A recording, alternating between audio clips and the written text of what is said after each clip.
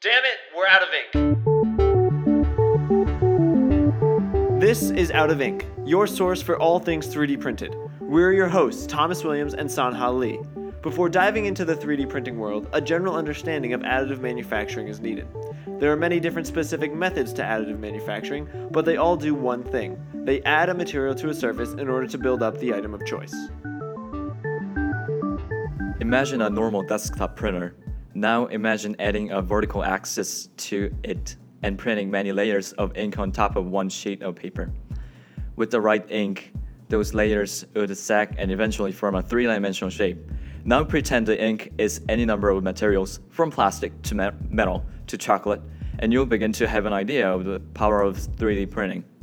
Additive manufacturing technology simplifies the complicated process of creating 3D objects from computer-aided design data. In order to manufacture something using additive manufacturing, it only needs some basic dimensional details. The most important method in how additive manufacturing works is the adding of materials in layers. The thickness of each layer determines the accuracy of the final part. The thinner each layer is, the closer the final manufactured object will be to the original design. Next in the process, the design is transferred to the machine. After the machine finishes the build, the process of strengthening the model is required because the product is fragile. Depending on the material, this could be anything from letting plastic cool and harden to chemically infusing a material with metal. The biggest advantage of additive manufacturing is no modification of the original design in the process of digital interpretation and conversion of CAD file.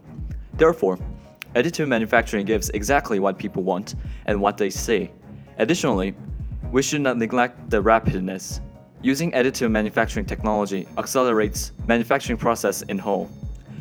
Perhaps the biggest bonus in additive manufacturing is that very little material is wasted. In computer-aided manufacturing, material is removed from a block bigger than the final product, making any extra material wasted. On the other hand, by only laying out the material needed for additive manufacturing, one can ensure that the only waste is in the finishing process once the general shape has been produced. All these benefits make 3D printing, or rather additive manufacturing as a whole, a very efficient means of production. Unfortunately, while 3D printing is very effective, there is plenty of controversy surrounding its use, especially as an at-home means of production. There are plenty of drawbacks to 3D printing. For instance, at the moment it is not very energy efficient, relies heavily on plastics, and can emit air pollutants. All this depends on the printer, but we'll be concentrating on at-home, small-scale printers, like the MakerBot and the Formlabs One, which have these problems. Perhaps the two biggest problems with the ability for the average person to print out various objects are intellectual property, control, and gun control. The first 3D printed guns are old news, but regulating those guns is an issue that remains unsolved and is making many politicians scratch their heads. Regulating guns is hard enough when they're all purchased and easy to track, but regulating guns that someone prints out in their own home is practically impossible.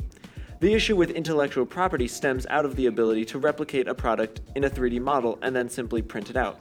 For instance, if someone wants some Lego pieces, rather than buying them from the company, they can clone the parts in CAD software and print them out.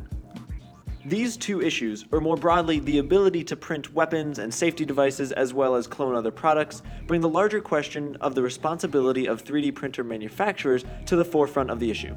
The fact that a person could break their neck falling from a bike while wearing a 3D printed helmet, or stab someone with a 3D printed knife, calls into question who is responsible: the person who provided the printer, or the person who used that device to make the particular item. On a brighter side, 3D printing has many bonuses. The process has ushered in a wave of innovation. 3D printing has provided the average person with the capabilities to turn their ideas into physical objects.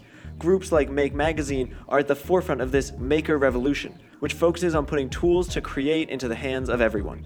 Chris Anderson said that there is a third industrial revolution going on, and it combines the previous two, merging industrial production from the turn of the 20th century and the at-home digital revolution that brought desktop office printers. Overall, 3D printing, additive manufacturing as a whole, is a hugely powerful tool, but just like any tool in the wrong hands, it can be very confusing and even dangerous. Who knows what the future will hold for 3D printing, but at the moment, it's a powerful and wonderfully expandable tool. We are Thomas Williams and Sanha Lee. Thanks for listening, and we'll be here next week where we run out of ink. Again.